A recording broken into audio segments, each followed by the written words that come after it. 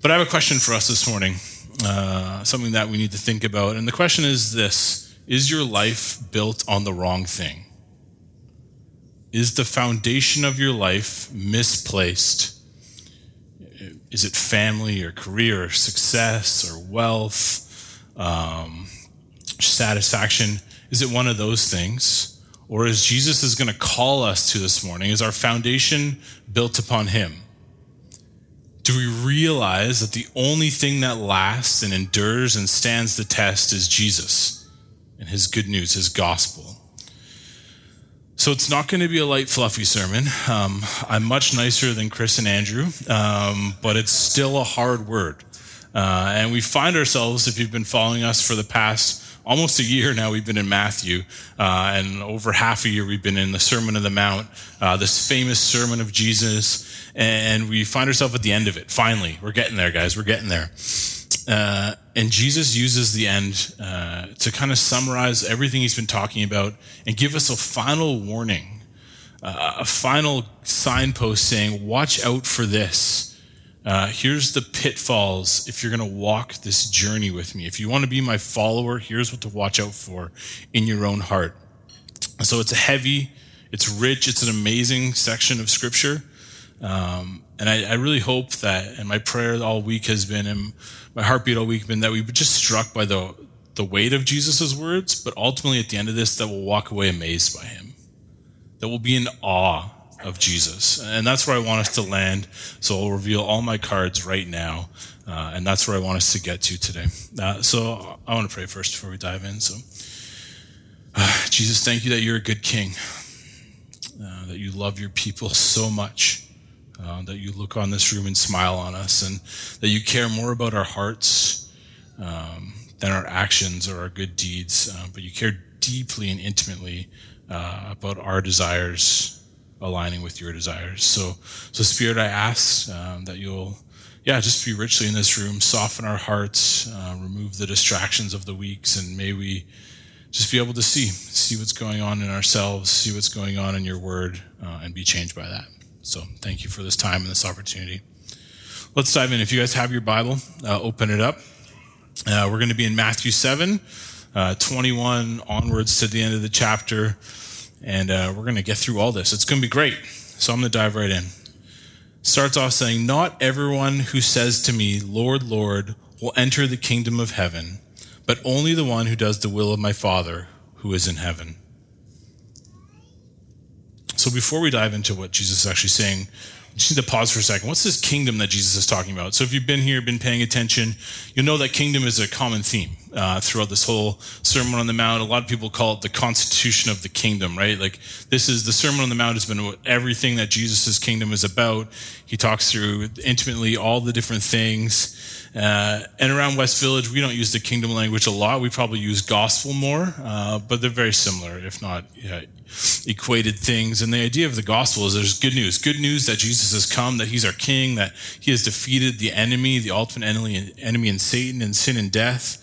And he needed to do that because our world was sinful and broken, and we are sinful and broken as people. And Jesus, he cared about us so much that he came in and he rescued us, right? He did something that he didn't have to do. He laid down his whole life so that we could be invited in and participate in his kingdom. So that's the kingdom that he's talking about entering into. It's a kingdom where we submit to God's wills and his desires because he's the king, and we're just servants in that kingdom. And it's really more about the king than the kingdom. And there's beauty in that, and there's amazingness in that. And we've seen how Jesus is worthy of that all throughout the Sermon on the Mount. So just keep that in mind as we talk about kingdom here. But he starts off really heavy, right? He says, "Not everyone who says to me, 'Lord, Lord,' will enter the kingdom." This isn't a light, here's how you get in sermon. This is, we're not all going to make it. And that's hard. Last week was hard. There's hard words in the Bible, and we can't ignore them. We need to lean into them, take them seriously, and feel the weight of them. And recognize that there's a narrow gate and a wide gate, as was talked about last week. There's an easy path and there's a more challenging path. And the Christian life is called to that narrow gate, time and time again. There's something different about it. we also need to realize here, because a lot of us will be like, oh, well, I'm glad I've chosen the narrow path. I'm awesome. It's all those non-Christians out there, taking the easy highway of life. This whole section is aimed at us church people. It's for us sitting in this room right now. But Jesus says, not everyone who will call me Lord, Lord. No one who doesn't know Jesus is going to even think of him as Lord. This is for us, people that call him Lord on a daily basis, or would assent to that in our hearts. So pay attention to that. We can't check out right now. This is about us. It's important for us. So then he goes on and says, but only the one who does the will of my Father who is in heaven. Those are the ones who get to enter in. Striving after the Father's will is the stamp of salvation. It defines kingdom life. It defines what we're about as a church, as a gospel people. It's figuring out God's will and reorienting our whole lives around us. And so when we hear this, when we hear that the way into the kingdom is God's will, knowing that, following that, doing that, various things can arise up in us. Some of us, maybe not many, will be angry. How could it be one way? This can't be. You're saying everyone else is left out of the kingdom, doesn't have a place, can't belong. How could Jesus not let everyone in? And we've dealt with this in previous weeks, so I won't dive into it in depth here. But I'll say this. We all have the choice in our life of the king that we choose to serve. Is it going to be Jesus? Is it going to be ourselves? Is it going to be our family? Is it going to be our job, our career? And we make that choice. And Jesus allows us to do that. It's one of the graces in our life. And we get to bear the fruit of that. If you serve the king of your career or your family, the fruit of that is a life away from Jesus and all the good things that come with him. So we choose that. So if that anger rises up in you, you're like, there can only be one choice. Ask yourself that question. What is the king in your life, and what are they promising you? What is your worship end up in? What is the final fruit of that? Another response is apathy. Who cares? Let me do me. This doesn't matter. And similar to the anger people, we need to recognize that there's a king in our life no matter what. Even if you don't care, you're sitting here, you were dragged here this morning, this isn't a big deal to you. Your life is defined by a king already. Your life is defined by something that you serve and give it all to. And maybe it is lounging around in your sweatpants on a Saturday watching Netflix all day. But that is something that you worship and are enslaved to and is a king. And so we need to ask, are you serving a good king? What is that king giving you? That king's giving you a bigger waistline and like Dorito dust on your face, right? Like, is that what you want? Is that king amazing? Did that king lay down your life for you, or does that king charge you $8 a month? And I don't think we sit and ask these questions. I'm by nature an apathetic, who cares type person. And so I regularly have to check myself in this area and say, man, are the kings of comfort and relaxation that I love to serve, what are they actually getting me? And remind myself often that, man, this is why I sent to Jesus, because he's a good king. He knows what's best for me. He did so much for me. And that's the king I want to worship. And that's the king that speaks to my apathetic heart. Or maybe your response to this is, man, am I going to get in? I'm worried. I'm anxious. Matt, you're causing me great pain right now. I'm just thinking through my life of, am I doing Jesus' will? How can I make sure I'm in? So this next section speaks to that. And we need to pay attention here. All of us need to pay attention here. Because if the call in our lives is to do the Father's will, we need to ask what God's will is. And this is a question that most people ask at some point in their lives, usually for, the younger we are. We ask this question often before we have kids and careers and all those distracting things. And it's a fair question, a question that we should all ask if we say we're going to follow Jesus. What is his will for me, for our lives? there's entire sections of bookstores dedicated to this, right? People just chew on this question over and over and over again, and they antagonize and agonize over every decision of their life because they worry, are they doing God's will here? Are they doing the right thing? Should I buy this branded toothpaste or this branded toothpaste? Should I drink coffee or tea? I'm just kidding. But there are people that they antagonize about this, right? Bible college students are the worst. If you ever hang out with those people, they sit around all day and debate these things. Should I date this person or this person? It just goes on and on. I had to deal with Andrew like this when he was in school, and he made all the wrong decisions, and God still gave him a great wife. So there's hope for all of you. But we find these people that they lament. This is all of us. If only God would write down what he wants for my life and deliver it to me. If only he would speak clearly in this area. If only. We live our lives lamenting, mourning the fact that God hasn't given us clear direction. And it actually paralyzes us to realize that God did just that. He gave us this book, this amazing Bible. I write boom in my sermon notes. Boom. He wrote it down for us. It's here. We'll use Matthew 28 as an example, right? So we say, oh, but that's just generalized. I want specifics.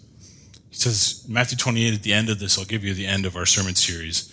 Go and make disciples, teaching them and baptizing them. Here's your new identity as a family of missionary servants, and I want you to go and live that out wherever you're at.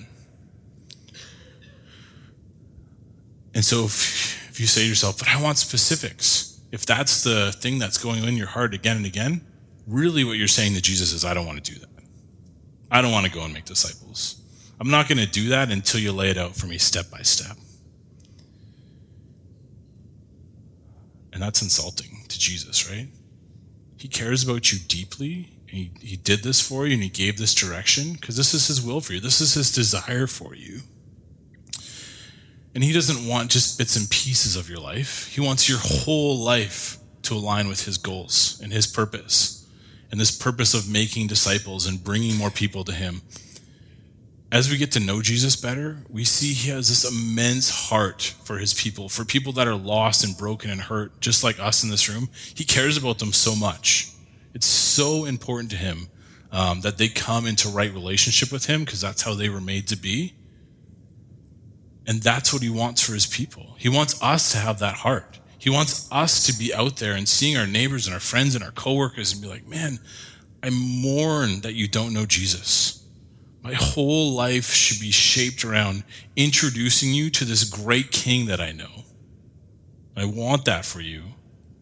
It saddens me when you share your burdens and your troubles with me, because I know that our king can meet them. And that's his will. That's his desire for us. That's what shapes our whole life. This constant death to what we want and acknowledgement of what Jesus wants. So we need to recognize that we have the opportunity every day, right where we are, to fully work out God's will for us. We don't need to fret and write out lists and think of all the options that we have, because we know the lens that we need to look at these things through. In our homes, in our workplaces, gyms, coffee shops, grocery stores, God has given us the opportunity right now to work out his will. We're not waiting for more specifics or what's next or him to bring us something. He's already placed us where we need to be and given us what we need to do.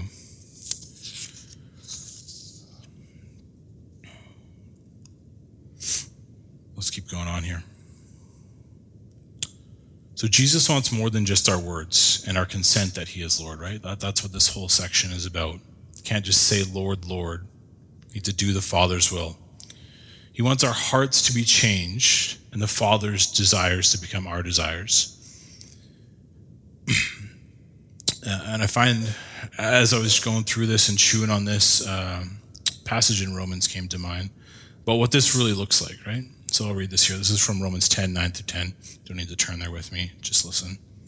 It says, if you declare with your mouth Jesus is Lord and believe in your heart that God raised him from the dead, you will be saved. For it is with your heart that you believe and are justified, and it is with your mouth that you profess your faith and are saved. It always comes back to the heart, right? Jesus cares a lot about what's going on in our hearts. And that faith, profession, our words, they lead to action. Belief brings diligence and change in our life. Our identity defines our doing. This is the heartbeat of the gospel in West Village. We talk about this so much. We talk about our identities of being a family of missionary servants. And so I wanted to take a little West Village moment here and just look at what we call them the 4 questions in light of Jesus' kingship. So these 4 questions are great questions to ask of any chunk of scripture. And they really point us to who God is, what he has done, who we are, and how we get to live in light of that. So they show us what our faith is in, how that belief defines us, shows us what God's will is, and then defines our doing, defines our action. So who is God here? God is our king. This is about the kingdom and Jesus coming as that king. What has he done? He's a good king. He defeated our enemy of death and sin and Satan, and he made a kingdom for us. He invited us into something that is amazing. He's going to create a place for us, give us a home, take care of our needs. We see all these things through the Sermon on the Mount. So who are we then? Kings have servants. We are servants to this king. We bow down to him because he's done so much, and we actually trust that it's better to be a servant and being taken care of by a good king than doing our own thing, than having to take care of ourselves. And how do we get to live? We serve our king. We work out his will because we know that's what's best for us and those around us. So those 4 questions help shape us, show us who God is in this situation. So if we claim to follow Jesus, we can't forget that this lens of being servants to our king is the lens that we view all of life's decisions through. Anytime you agonize over what God's will is for your life, you step back, you put this lens on and say, okay, I don't need to fret about this. He has told me that he is my king and I am his servant. So what choice can I do that best with? Maybe it's both choices. Maybe the choice is really that you're just going to give every decision over to Jesus and every outcome over, because you know wherever you're placed, wherever you are, he can use you. He can use you for his glory, his will, and his mission. So we can't be paralyzed by the choices in front of us. Wherever we are, wherever we're at, Jesus will meet us there, equip us, and show us how to do his will there. We're not kings of our own lives. We tend to think we are, right? We tend to sit here and think through every decision and what's best for us, and I'm in control. I hold on to these things, but we're not. We're not kings of our own lives. Jesus is, and he's way better than us. So he continues on. He says, many will say to me on that day, Jesus is talking kind of about the end times when we meet him, when he comes back. He says, many will say to me on that day, Lord, Lord, did we not prophesy, there we go, in your name, and in your name drive out demons, and in your name perform many miracles?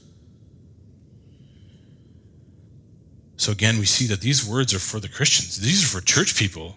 Non-church people are not out proselytizing. I'm going to get this word down. They're not out driving out demons. They're not performing many miracles, right? This is for us. These are people trying to do the Lord's will. Jesus is talking about all of us, about, good Christian people. If you're here and you're just starting on this journey with Jesus, someone dragged you along, you don't know him, you get to sit back and watch Jesus chew out all the church people. It's great. And actually, these people are way better than any of us. You guys need to step up your game. I haven't seen you performing many miracles lately or driving out demons.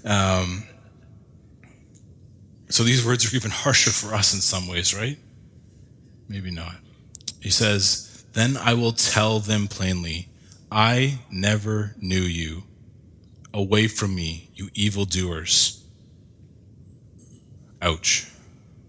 That is a heavy word to people that have been acting and looking and doing deeds that look like the work of a good Christian, of a follower of Jesus, doing many amazing things. And Jesus' words for them is, I never knew you. Away from me, you evildoers. Those are harsh words.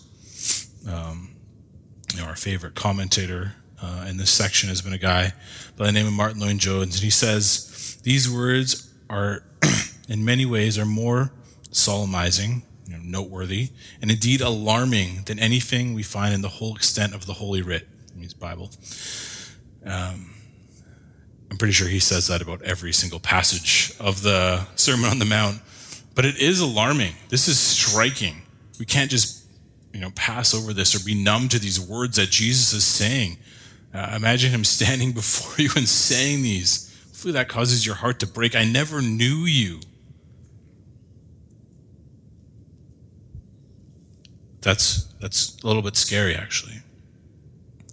I had to analyze myself a lot as we went through this week. And so we Christians have actually become really, really good at deceiving ourselves into thinking that we are doing Jesus' will or that we know him, that he knows us, but we don't. We're masters of self-deception, right? We show up on Sundays and we serve. We know how to do that. We read our Bibles every day, or at least every other day. We give to the church. We are in a community group. We're missionaries. We're bringing people to Jesus. We do these things. We've checked all the boxes. We know all the West Village lingo, right? We've deceived ourselves. And this self-deception is so dangerous because we cannot get to the end of our lives and have Jesus say, I never knew you. If we have deceived ourselves that much, we're so off base. So we need to ask ourselves hard questions. Because we can't get to the end of our lives, take our Christian resume and demand that Jesus lets us in. It's not the King we serve. It's not salvation based on our resumes of what we have done. The only entry into this kingdom, this amazing kingdom that Jesus gave us a glimpse of, and that the church gives us a glimpse of, is knowing the King. So how do we guard against this self-deception? Three lovely steps here. First one, make sure you have a proper understanding and an assurance of what salvation is, what it actually means to be a saved person. It can't be based on a formula, saying a prayer, raising a hand. It can't be based on every time you feel a little anxious about, do I got my get out of hell free card? You kind of repeat some verses for you, like the one I just read. Okay, I confess with my mouth that Jesus is Lord. Jesus, you are Lord. I believed in my heart, whatever that means. Now I'm in. It can't be based on that, right? We can't just have these trite sayings that we depend on. It can't be about doing all the right Christian activities. I think we all get this one. We know it, but we fall back into it so often, right? I don't need to worry. I'm going to heaven because, I served in the band. I did kids. Everybody who does kids automatically gets into heaven. That's an easy one, right? So we can't fall back on these things. That can't be the assurance of our salvation. The assurance of our salvation needs to come through this deep desire to know our King, right? This deep desire to know Jesus better and how that then shapes everything we do. We should look really weird and do weird things because we want to know Jesus better. We should see his Spirit as evidence in our lives that, there's peace and patience and kindness and goodness and gentleness and self-control that comes out of me and I have no idea why. And that's the Spirit's mark on my life. It's because I have desired to know my King. I pursue him with all that I am. And he gives me peace in that. That's where our assurance needs to come from. So make sure you properly understand that. Don't depend on the wrong things there. Number 2, self-examination. Examine our hearts and our lives regularly. And I'll put a word of caution here. I was actually doing this morning, just kind of looking through my life and be like, what are some of the evidences of of God's grace and Jesus working in my life. And the danger here for some of us is we turn it into self-righteousness and pride. Like, oh yeah, good job, Matt. You did this and this and this. So I'll give you that as a warning here. Be careful as you examine your heart. This isn't about you. This is about giving God glory in what you've done, but it's very important. And so I thought it'd actually be good to, not pridefully, but share an example of my life. And I'll confess that I'm a super prideful person. If you've hung out with me anytime, you will know that. I always think I'm right and that you are wrong. And that's not going to change. I just do it really nicely and humbly and say it with nice Jesus words. So if you guys know my story at all, I've been around West Village since day one, since the good old living room days. And 2 or 3 years into this journey, I had gone to Bible school. I had a degree in whatever we do up here, and there was an opportunity, and my heart actually desired to come on staff. So West Village had enough funds, and so I came on staff. I got paid to do this, and it was great for a season. But as it drew on, about 10 months into it or so, there was something not sitting right with me as I did this. And so as I sat and examined my heart, I found that my motives, just the other thing would be, is I'm super lazy. And I just want to do like the least amount of work possible sometimes. So it's hard. I felt this tension of, man, I need to work harder for the church because I'm paid to do this. And so I was kind of begrudgingly doing these things. And I was doing what we call all of you to do, go be good missionaries and serve Jesus and be on mission to your friends and neighbors. And part of me felt like I was only doing that because I was paid to do that. So as I stepped back and I examined my heart in the midst of all this, I came to the conclusion that I needed to not be on staff anymore. I couldn't do this anymore because it wasn't good for me and it wasn't honoring to the church. And so I went away for a whole day of fasting and praying, and I came back with that decision. And I remember sending that email or text or whatever to Chris and Jay at the time, and it was really hard. It was kind of embarrassing in some ways. I felt like I was letting them down in some ways. And there's all these pressures on it. I didn't have a job to go to, another thing. Like I needed to feed my family. I had another kid on the way, or had just had another kid. I have so many, I forget.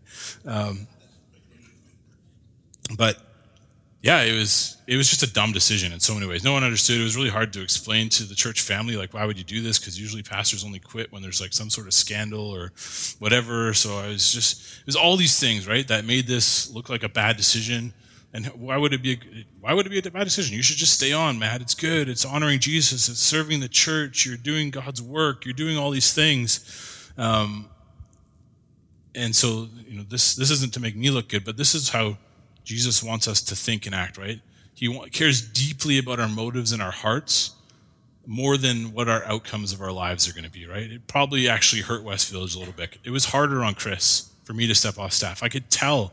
Like there was this season where him had to work through this, right? Like I was kind of abandoning him to doing this thing. But Jesus cared more that I got my heart right and did this because I love him and I care deeply about his church. And these are the reasons I'm up here preaching, right? Not because I'm paid to do this. I'm not calling out all the paid guys. I think they check their motivations regularly, and they're the right guys for the job. But we need to do the same things and not care about, if this decision is going to look dumb or if it's going to be the best for my family or my finances or whatnot. We need to care more about, is this what Jesus desires for me? Is this the best way that I can worship him fully right now? So we need to examine ourselves often. And the Bible acts as a mirror. In my whole story, I went away for a day and I just read one psalm over and over again. And I used that psalm as a mirror to look into my own heart. And the Bible acts like this all the time, right? It shows us where we are broken, where our motives are off. And it's an amazing tool. It's a living, breathing word of God, right? It has great power in our lives. So examine yourself. Use the Bible as a mirror. For some of us, we actually just need to take breaks from doing to have self-examination. We need to stop and get away and see what happens when we're just called to rest and sit. This isn't me. I love resting and sitting. But for some of us, that act of not doing reveals to us that, man, my identity is actually based in my good Christian activity or serving my family or whatever, right? And it causes us to step back and examine that and see, are we building this faith upon our own deeds? Or are we building it in the ability to sit and rest and just know Jesus? And that being the fuel for what drives us on. And then the third thing is, so understand your salvation, examine your lives, submit yourself to a community of believers. Jesus didn't call us to follow him and worship him by ourselves. He called us to do it within the church, within a community of believers. And even though the church is broken, Jesus uses us to humble and refine each other. You know, a lot of us could probably be better missionaries if we did it alone and weren't dragged down by all you bums. And it would just lead us straight to hell, right? We would just go and we would get distracted by our own means and ends and plans. We need the body of believers to come around us and show us where we're deceiving ourselves, where we're not actually doing the Father's will, we're doing our will, where our belief is misplaced or wrong or off and lies have trickled in. So I encourage you, if you're not in community, get in one, and when you get there, submit yourselves. Take the posture of a humble learner. You can share with others. You can call stuff in other people's lives out, but be prepared to have it called out in your lives. Because Jesus uses that, right? He uses us to, even though we're broken people, we actually reflect bits of Jesus back to each other. And he uses his Spirit through us to speak truth in the people's lives and show us where we're being deceived. And so the heart of this section is, I never knew you, right? Like, those words are powerful. So we've asked these questions against self-deception. The next question is, do we know him and does he know us? Do we know Jesus? And does he know us? Martin Lloyd-Jones again says this: we must realize that what God wants and what our blessed Lord wants above all is ourselves, what Scripture calls our heart. He wants the inner man, the heart. He wants our submission. He does not want merely our profession, our zeal, our fervor, our works, or anything else. He wants us. Is this the God that you know? This God that yearns so deeply to know you that he would send his Son to die for you, to endure great agony and pain, all for the potential that you would know him fully. And in light of that, does that cause you to want to know this King even more? How could someone do that for me? I must know what they are like even more. My life must be striving after knowing this God so richly and intimately so I can understand and be in awe of everything he's done. Martin Lloyd-Jones again, you'll sense a theme here. Says, the greatest insult to the Lord is a will that is not completely and entirely surrendered. The greatest insult is a will that is not completely and entirely surrendered. Why is this insulting to Jesus? Why, if you hold a little bit of back and they say, well, this area of my life is going to be Matt's will. Jesus, you can have the rest. Why is that so insulting? Because Jesus held nothing back. He gave it all. He came from heaven to earth. He lived amongst broken, sinful people, had all the same challenges and temptations that we have, was spurned by his people, his family, his friends, endured insult, injury, mockery, and ultimately death. There's a moment where the Father turns his face away from him. And for us, that's really hard to understand in some ways, right? But for Jesus, who has just been intimately engaged with his Father for all of eternity, to have this moment where that is taken away from him is just the most gut-wrenching, painful thing he could go through. And he endures all this willingly for our sake. So when we say, well, I want to hold back this little area of my heart back, Jesus, I'll take everything else you did, but I think I'm actually good enough or smarter than you in this area. that is so insulting to him, so demeaning to what he went through. And this is why he calls us to submit the entirety of our lives to him, to everything that we are, have, and do.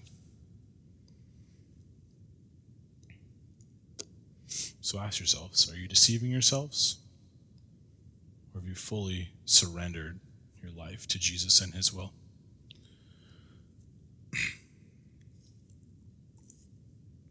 He moves on with the final story, a final tale of warning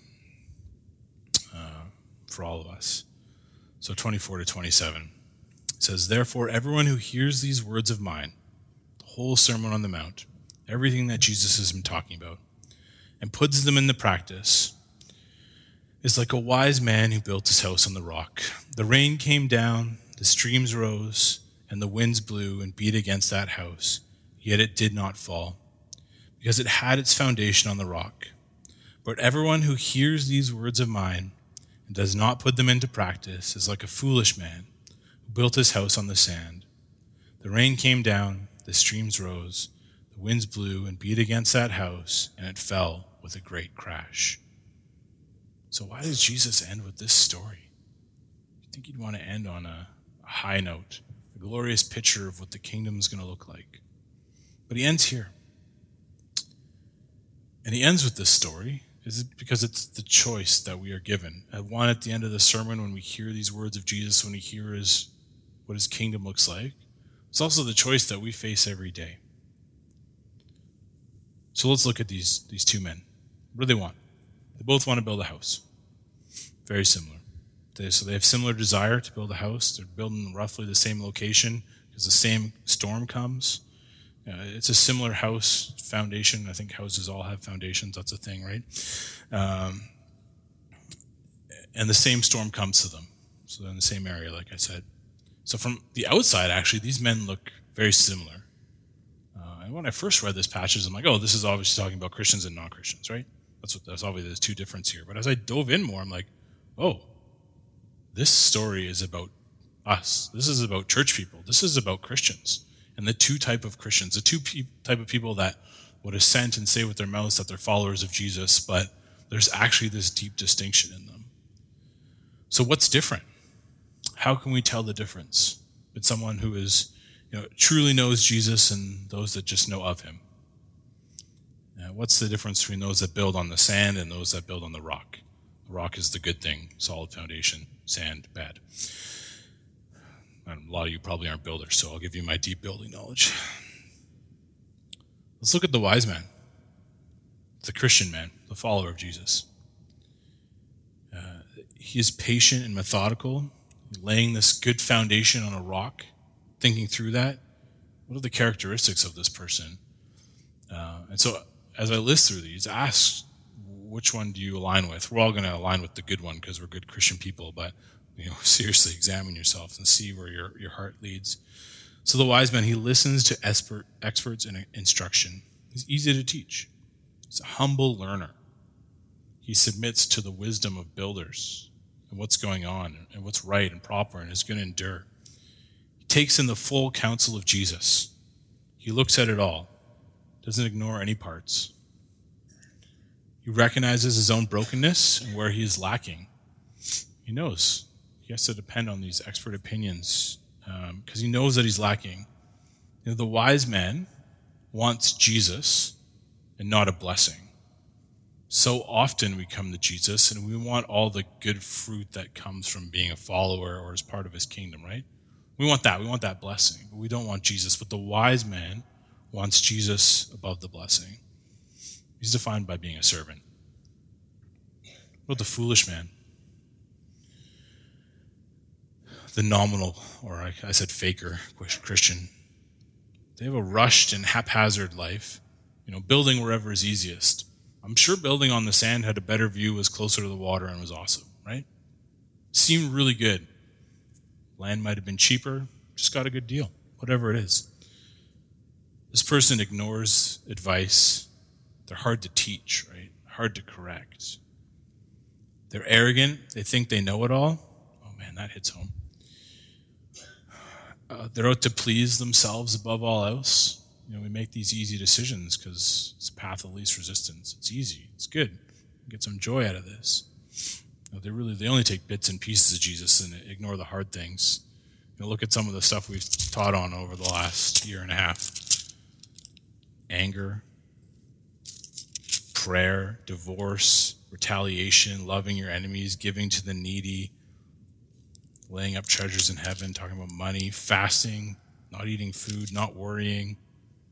Man, there's a lot of stuff people want to cut out of the Sermon on the Mount. There's hard words in here, right? There's hard words. And the foolish man only takes the good one, the bumper sticker phrases, right? You need to take the whole counsel of Jesus. The foolish man doesn't like acknowledging or talking about their own sin. They have a really hard time when people call them out on stuff, even if it's done really gently. They run or they fight. This person, they really just want the blessing. They don't want Jesus. They want the good fruit. They want the get out of hell free card. This person is a consumer. And that's what comes with deception. We've deceived ourselves. And what do these men build upon? The first man, he listens. The wise man listens and is changed by Jesus and acts and builds upon what Jesus says. They build upon the gospel, the good news and the teaching of Jesus that undergirds, that's a great word, their whole life. Their whole life is built and formed and shaped by Jesus' will, the Father's will, the constitution of his kingdom, the Sermon on the Mount. These things matter more than any other decisions or any other pressures or any other desires. The second man is a fool. He listens. This might be a harsh word for some of us who have sat over the past 30 weeks and listened to the Sermon on the Mount, was entertained by a few jokes, listened to some good music, left, and haven't been changed. Because they ignore Jesus' words. They keep just doing what they're doing, building their own kingdom, and they build their life upon whatever's easiest. Maybe it's your career, it's money, it's pleasure. A lot of us as family, and we have this idea of what a good family looks like and how they're going to, we're going to do a great job of that. And we built our whole life around that, or work, like I said, I need to just get these 3 promotions, and when I get there, then everything will be right and in place, and my life will be great, and we build upon these foundations that look good, that our world actually likes. If you talk to your non-Christians, they'll be like, that's amazing, your kids are so well behaved. People don't say that about my kids. It's great. Your career is going so well, your house is so nice, whatever it is, or it could even be within the church world, right? Oh man, you serve at Broken Ministries, you're leading a community group, you're helping in kids, you're doing this. That's amazing. And they build us up for these things that are actually wrong foundations. And so the foolish man builds his house wherever he thinks best, will make him look best. And then he just puts some Jesus in the house as a decoration, right? Put a little Jesus on this shelf, a little Jesus picture on the wall. So people walk in and be like, oh, this is a Jesus house. Jesus is known here. They don't go in the basement, see the water coming in, and the shiftiness, and feel the tremors and the quakes as this foundation of this house is unstable. And when the hard times come, it's all revealed that, Jesus was just a little decoration. He wasn't enduring. He didn't last because they ignored the teachings of Jesus. They didn't let the kingdom change their lives. They didn't root firmly in there because hard things are going to come. So here's some questions we need to ask ourselves to make sure our foundation is in order before the storm comes. Jesus' intent here is not just to condemn us to one or the other at the end and show us what it's going to look like. His intent here is to show us the difference now, before the hard times come, before we die and go stand face to face with Jesus. He wants us now to look at this so that we can move our foundation before it's too late. That's his heart for us. That's his heart for his church, to get their lives in order now. So questions. When a major decision comes in your life, a new job opportunity, moving, having kids or more kids, all these things, right? Do we look at it through the lens of what's best for Jesus and his will, or what's best for us? What do you think of first, right? Is it, oh, yeah, that promotion would be nice, but it actually means, I'm going to have 3 less hours in the day. Like, oh, well, maybe I won't take that because those 3 hours would be great for mission and ministry. Or I'm only working evenings and weekends. That's really hard because that's when my friends want to hang out. And that's when I can talk to them about Jesus. Is this the lens that we view all of our decisions through, right? Like, if you're going to move, is it not, there's always different reasons to move. Bigger space, new kids, whatever. But are you moving and thinking, man, I want a space where the church can gather in? Because that would be great for Jesus' kingdom. And I want to use my house for that. We look at all decisions through that. Another question asked, can you celebrate the hard things in your life? Death, tragedy, hard circumstances, these things that come at us. They come at all of us. Life is not easy. Life gets challenging and hard. Do you lament them, mourn from them, run from them, wish they never happened again? Or can you sit back and say, Jesus, thank you? Not tritely. Recognize that in the midst of those hard things, we get to see if we know him. We get to see what our foundation is built upon. We get to dive deeper into Jesus, depend on him more, know him more fully. Can you take joy in depending on Jesus more? Is that a good thing in your life? That's a really potent question that we all need to ask, because in my own life and my wife's life, we've been in a hard season the past 3 years, and I feel like a lot of people around West Village actually have. And God has been using that to show me, yeah, this is a good thing, because all you need in your life is me. You don't need all these things that get stripped away. You just need me, and that's where I want you to be. So can you celebrate the hard things? Do you regularly contemplate how broken and sinful you are? Is this something you think about? Man, I am messed up. Thank you, Jesus. We don't do this out of self-loathing or some sort of penance that we need to punish ourselves. We do this to realize that I'm way down here, and I'm just going to get farther down, and Jesus is just up here, and he's just going to get farther up there. And as that gap gets bigger, that's just more reason to praise him. It's not more that we need to do. It's just our picture of Jesus increasing in our life, and that's amazing. It really causes us to appreciate what Jesus has done for us, right? As we contemplate, man, I'm so broken. I'm so far removed from Jesus. The John the Baptist, who came before Jesus earlier in Matthew and kind of prepared the way for Jesus, talked and preached. As Jesus is kind of on the upswing of ministry and John was on the decline, John said, he must increase, referring to Jesus, and I must decrease. And that phrase has always stuck with me as a way, something that I want to define my life. I want Jesus to get bigger in my life, and I want to get less in my life. And looking at our own brokenness leads us to that. It just causes Jesus to get better and bigger and more amazing. So ask yourself often, where are you broken? How are you sinful? The other side of that is what happens when people call it sinful behavior in your life. What happens when someone comes to you and says, I think this area is off. I think you're worshiping something else than Jesus. I think this is all about your will and not his. And do we run or fight, justify ourselves? Do we submit?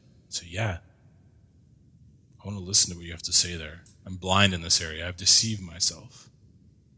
Because that attitude points to a foundation in Jesus, right? So we need to constantly ask this question, is Jesus the bedrock foundation of our life, or is he just a nice decoration we put on the shelf?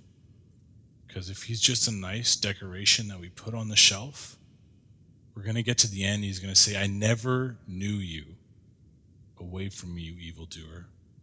And that's a harsh word, and I don't want anybody in this room to have to hear that from him. So as we draw to a close, I'll invite the band up. No idea how long I've been going. Jesus concludes with this, or Matthew, the author, concludes with this. He says, when Jesus had finished saying these things, the crowds were amazed at his teaching, because he taught as one who had authority, and not as their teachers of the law. Are you amazed with Jesus? If you're amazed by his words, his teachings, the authority that he has, the way he speaks into our lives, you're a wise person. Or are you deceiving yourselves? Is Jesus just a trivial, nice thing that you can add to your life to polish it up a little bit? Then you're a fool. You want to drop everything and build your life upon him? I hope so. I hope at least you desire that, and we can learn to walk that out together here. We can challenge each other to that. We can call each other to that. We can serve each other in that. So ask these questions. Be disciplined in this now, because the storms will come. Maybe you're already in them, and this is being revealed to you. That's God's grace in your life. It seems hard. But God's grace is that he's going to reveal this to you now, to build your life on him. If you're not in that storm, ask these questions. Start to reorganize your life around Jesus' will, around his priorities. Build it on him as a wise foundation. Final Martin Lloyd-Jones quote, because how could we end any other way? Now, the one common factor in the lives of all those who have always been able to face the trials of life triumphantly and gloriously is that they have always been men, women, who have given themselves to living the Sermon on the Mount, to living out these wise words of Jesus, to making that their foundation. I'll pray for us. Jesus, thank you that you're so gracious to us, that you give us this word, a word of warning, of calling us back to you, because you don't want our life to come crashing down around us. You want our foundation to be firm and solid in you. So, Spirit, I ask that you'll use these words to root out lies and deception, unbelief, so that we can come back to you, so that we can recognize that we're your loved children, that we're your servants and you're a good king, and that your will is amazing and great. Thank you.